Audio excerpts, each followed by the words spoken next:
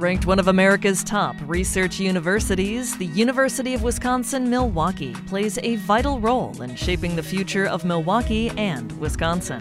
UWM's diversity, academic excellence, and world-class research contribute to the region's economic development and quality of life. Meet the people behind the creativity and discoveries on UWM Today. Here's the host, Tom Lujak, Vice Chancellor of University Relations. Over the years, we've hosted a wide array of scientists and researchers from UWM's School of Freshwater Sciences on this program. The school is the only one of its kind in the United States, and the work it's doing to better understand and preserve our freshwater resources is invaluable. But those breakthroughs that occur in research labs are only part of the solution to our water problems. If regulations and laws don't change to keep up with the science, society is not any better off. On this edition of UWM Today, we're going to focus on UWM's Center for Water Policy. The center has a new director, Melissa Scanlan, and she's our guest on this week's edition of the program. Welcome, Melissa, and congratulations on your recent appointment to run UWM's Water Policy Center. Thank you. It's great to be here today.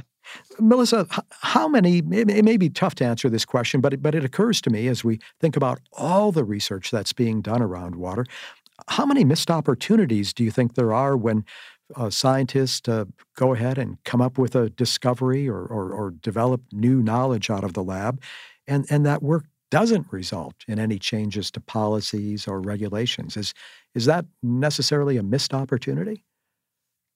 Well, anything like that is too many missed opportunities, right? We want to make sure that scientific discoveries are in communication with the people who are making policies so that we can advance as a society. And that's part of the role of the Center for Water Policy. Our mission is to provide interdisciplinary policy solutions that are geared towards protecting, restoring, and conserving freshwater resources. So we really want to be putting the scientists into communication with policymakers and working with policymakers to translate the science into actual on-the-ground changes to laws and regulations so that our laws and regulations reflect the latest science. So how do you do that in terms of working with a scientist, for example, working on nanoparticles?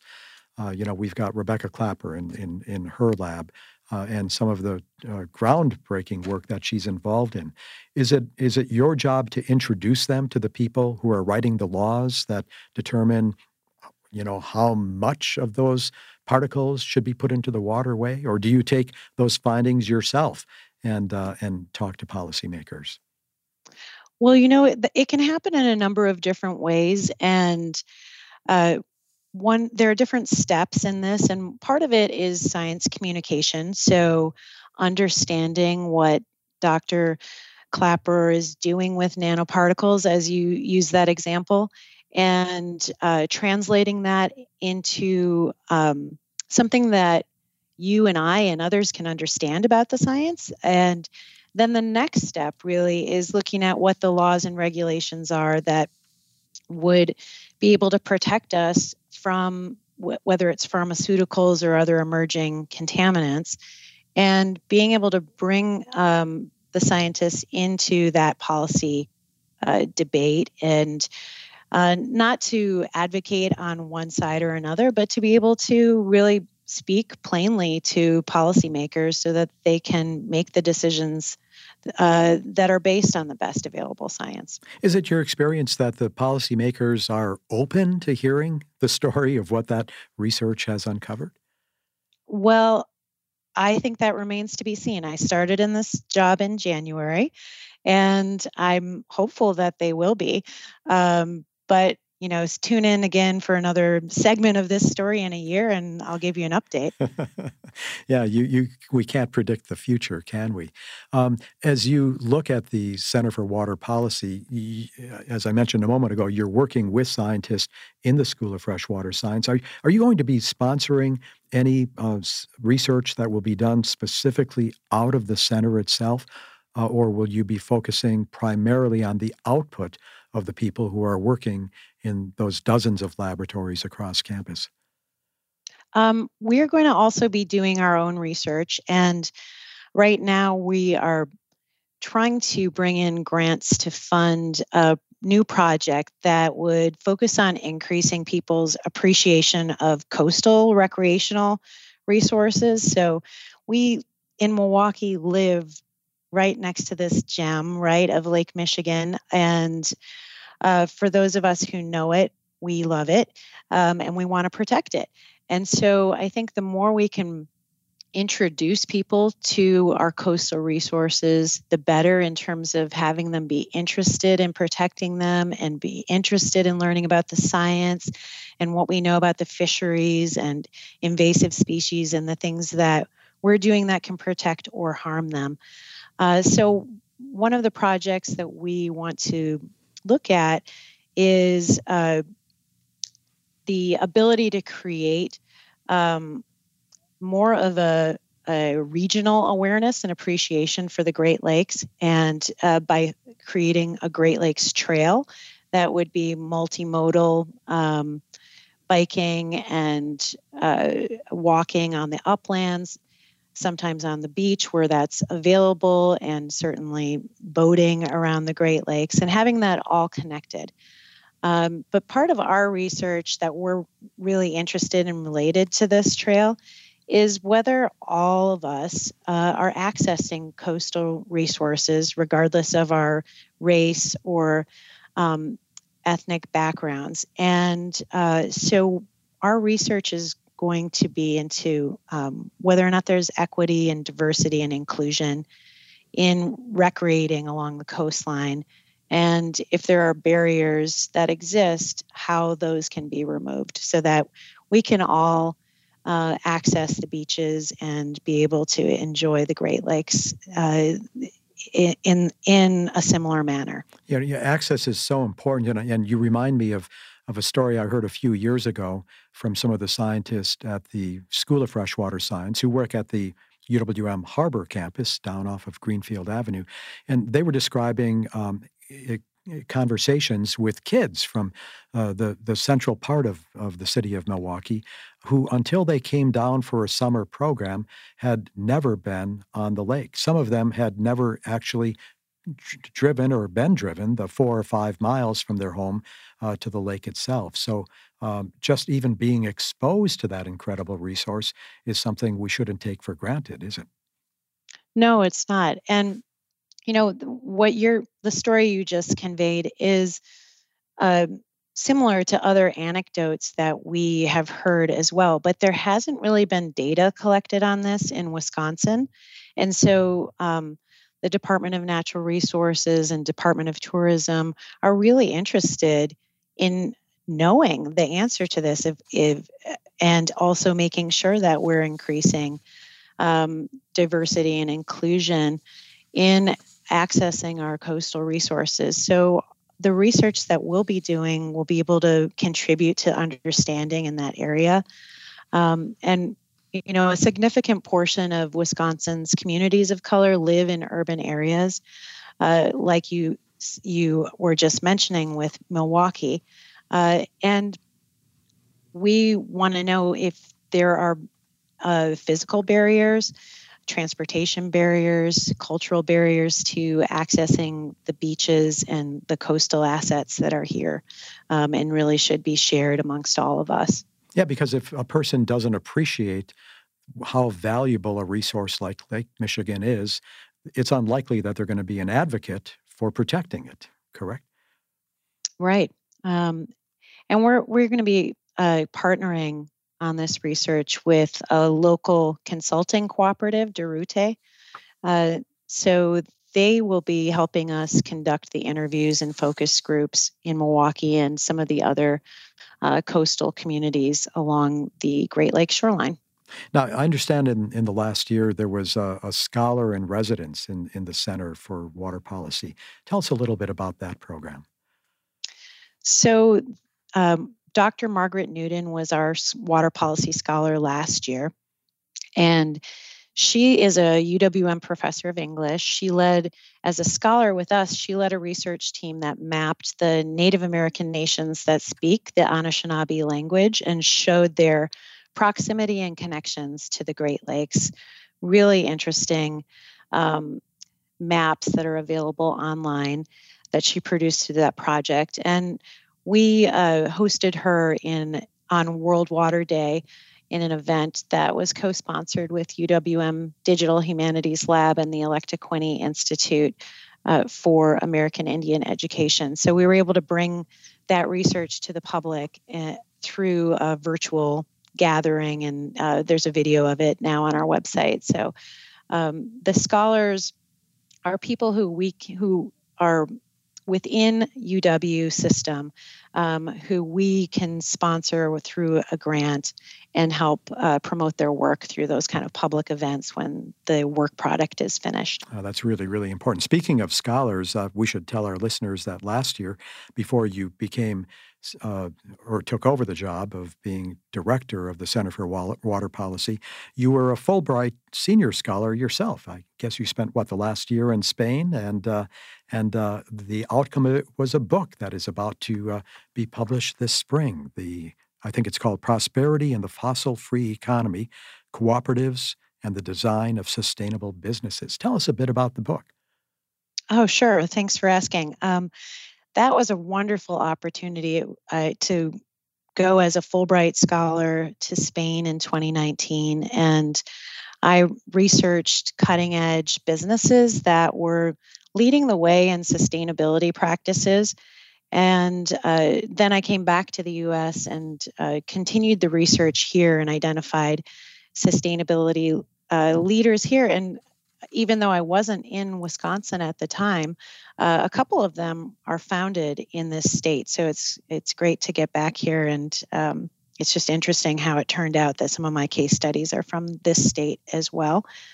So the book is being published by Yale University Press, and it's going to be out in September. And it's really providing a legal blueprint for creating an alternative corporate business model, focusing on cooperatives and looking at businesses to be conduits for change as we move into this next economy that we need to build, which will be a very different economy, one that's not powered by fossil fuels. And so the book is providing not only theoretical or scholarly work, but it's telling you stories and giving examples of leading businesses that are already out there doing this to make this transition much more real for people. Give us a couple of examples of cooperatives that are on a scale large enough to make a difference. Oh, sure. Well, if you're talking about just cooperatives in general, they're much more common than you might think. For listeners in this area, we of course have the Outpost Natural Foods, but then some household names like Sunkist, that's a farmer-owned cooperative, or REI is a Mammoth Sporting Goods cooperative. Vanguard, if you invest through Vanguard, that's second only to BlackRock in terms of assets invested, and that is a cooperative owned by its member investors, which is why the rates are so low. And so Land O'Lakes Dairies is another one. But so just because something is a cooperative doesn't necessarily mean it's a sustainability leader. But what I describe in the book is that it offers more flexibility. That business form offers more flexibility to pursue what we call the triple bottom line. So benefits that are financial, environmental, and social. And in Spain, there are a lot of larger cooperatives. So it provides a really interesting example for us to look at. So in the area of grocery stores, for instance, it's not just the small stores that are focused on natural organic foods that are cooperatives there. One of the co-ops I studied is called Consume. It was founded in the 1970s, and It's owned by the workers and consumers. The whole purpose was to create a grocery store that was large enough to compete with European chain stores that were entering Spain at that time. And their main objective was to reduce prices for consumers. They were facing 20% inflation in the 1970s, so they really needed to provide lower costs for basic necessities like food. And they are now a sustainability leader. They serve 3 million consumer members. They have more than 14,000 workers who are owners in this cooperative, and they're leading the way in reducing their carbon footprint and waste. So you're seeing all these benefits at this much larger scale than just a local store could produce. Well, good tip. And for listeners who want to pick up the book this fall, it's called, again, Prosperity in the Fossil-Free Economy, Cooperatives and the Design of Sustainability Businesses. You're listening to UWM Today here on WUWM. Good to have you with us this week. I'm Tom Lujack, and joining us in our remote studio today is Melissa Scanlan. Melissa is the new director of the UWM Center for Water Policy. She also is positioned as the Line B Eline Endowed Chair and Professor of Water Policy at UWM School of Freshwater Sciences. Melissa, in addition to being an academic and doing really significant work around water policy, you're also an attorney. You got your law degree and then went on, I believe, and got a master's in environmental studies. How does the fact that you are a lawyer, that you are versed in the law, help you be more successful in running the center? Oh, well, it's really quite interesting because the School of Freshwater Sciences is made up mainly of scientists, as you might imagine, and economists, and I'm the only lawyer there. And so it's really an interesting, fun mix of people. With my legal background, and as someone who came from teaching at a law school, I'm used to teaching students to be able to interpret statutes and regulations and understand how administrative agencies work. And all of that is really essential when you're looking at water policy and trying to understand how people are actually implementing the law. And so I think all that background helps me tremendously every day in this work. Will you be teaching students here at UWM or elsewhere in the UW system about water policy? Say someone who wants to, work in a waste treatment plant or be a water quality control expert for a company, a beverage company here. Is it important that someone in that hands-on job also understands policy? I think it really is. And I will be teaching students at UWM. I'm excited to do that. I have a water law and policy course I'm offering this fall. And then in the spring, I am teaching a practicum course where we'll do a mock consulting firm.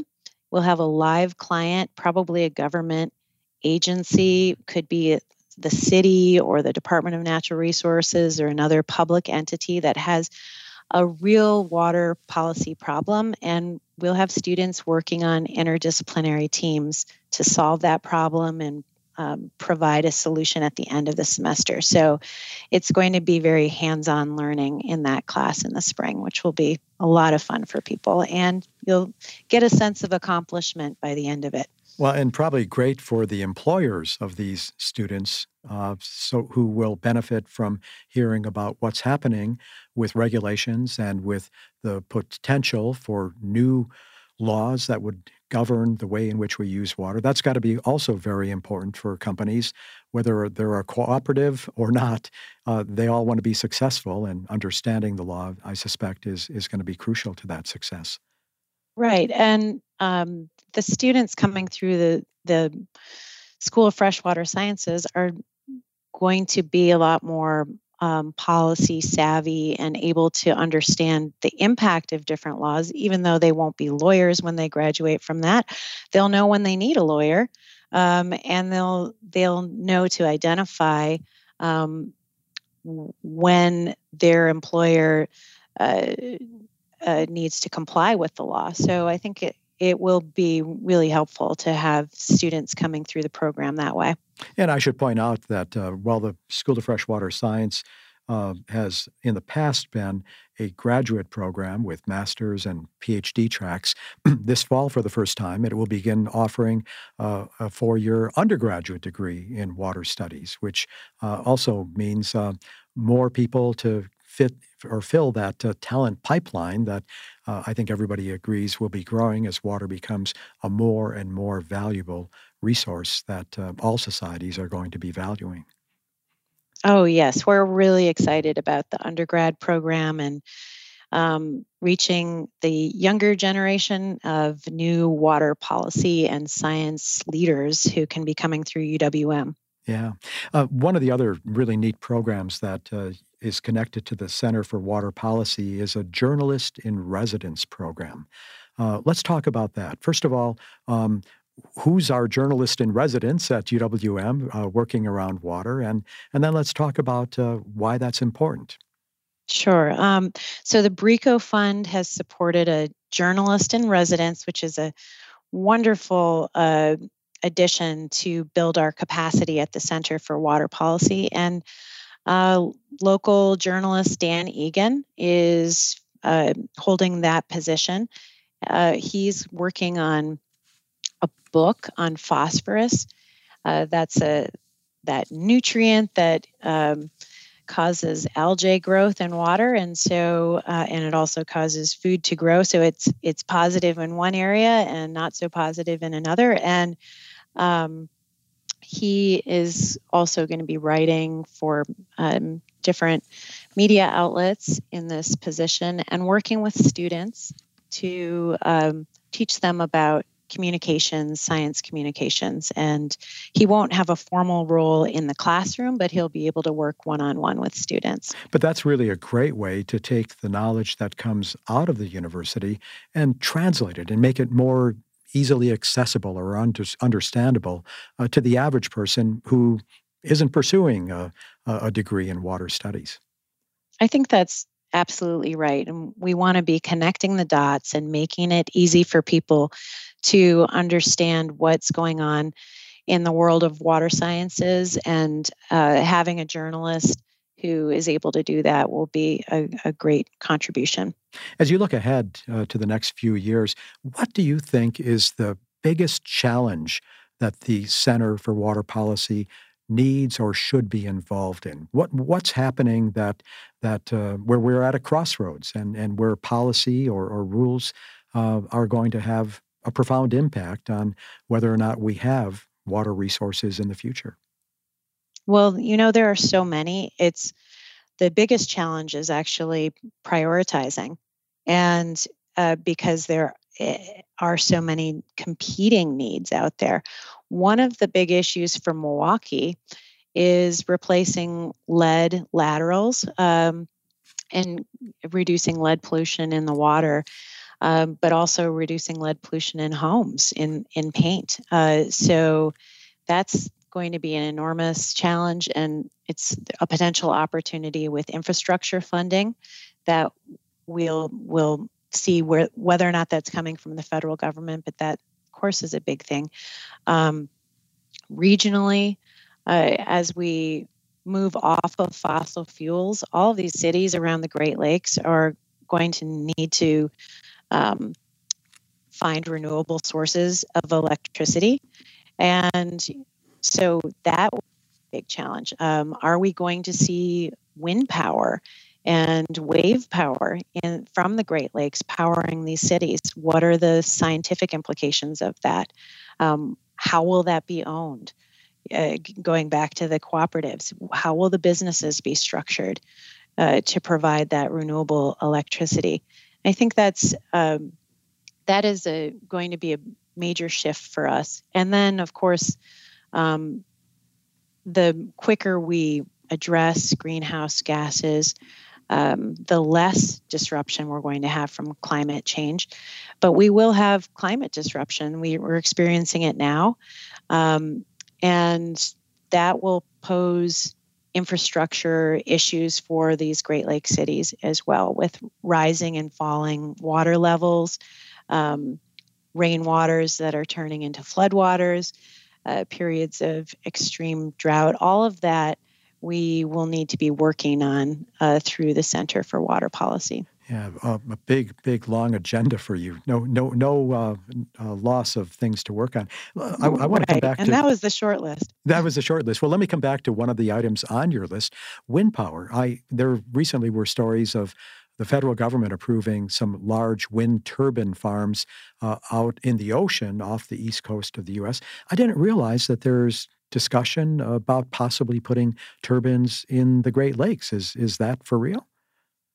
There was recently a report on wind assets around the country, and the Great Lakes, particularly off of the coasts of the state of Michigan and Wisconsin, have a lot of wind assets. So what I mean by that is there's a lot of potential for wind power, whether or not that is going to be technically feasible, environmentally feasible. To power ourselves off wind, culturally desirable. I mean, there are so many different issues with deciding how to switch to renewable energy. But yes, it's definitely a possibility within the Great Lakes. And I think people in around Lake Erie are a little further along. That's where we'll probably see wind power first, but the wind resource is quite strong in Lake Michigan. Yeah, well, for those of us who live near the lake, the cooler near the lake, or the lake effect, which is also the name of a great show here on WUWM. I mean, it's for real. You always have this breeze coming in, even on the warmest days. And you're right, it doesn't make sense not to find out if we could put to use this resource that doesn't cost anything, right? Right. No harm And to of the course, it environment. would have to be in the least environmentally destructive way, and make sure that we're not interfering with bird migrations. And so all of that has to be carefully looked at. But I think it's a potential for us in the Great Lakes. Just a minute or so left. Let me ask you this. How optimistic are you that we're going to be successful with changing some of the policies, creating rules that allow us to take advantage of the resources and not waste them? Oh, I'm very optimistic. I think that I trust in human ingenuity. I think that we all want to make the world a better place, and we are going to figure this out because the alternative is not really viable. Melissa, we wish you the very best and all of your colleagues to figure it out. There's a lot of figuring to do as you went through the list of challenges that we have, but we're so glad that you are here at UWM and now Executive Director of the Center for Water Policy. Thanks for joining us today. Thanks for having me. Melissa Scanlan, who serves as the Line B Eline Endowed Chair and Professor in Water Policy, and again, Head of the Water Center, our guest on this edition of UWM Today. That's all for this week's program. Thanks for joining us. We'll see you next week at the same time. Take care, everybody. I'm Tom Lujak. You've been listening to UWM Today with host Tom Lujak, the weekly program where you get to meet the people behind one of America's top research universities, University of Wisconsin-Milwaukee. Playing a vital role in shaping the future of Milwaukee and Wisconsin, UWM's diversity, academic excellence, and world-class research contribute to the region's economic development and quality of life. Learn more at uwm.edu.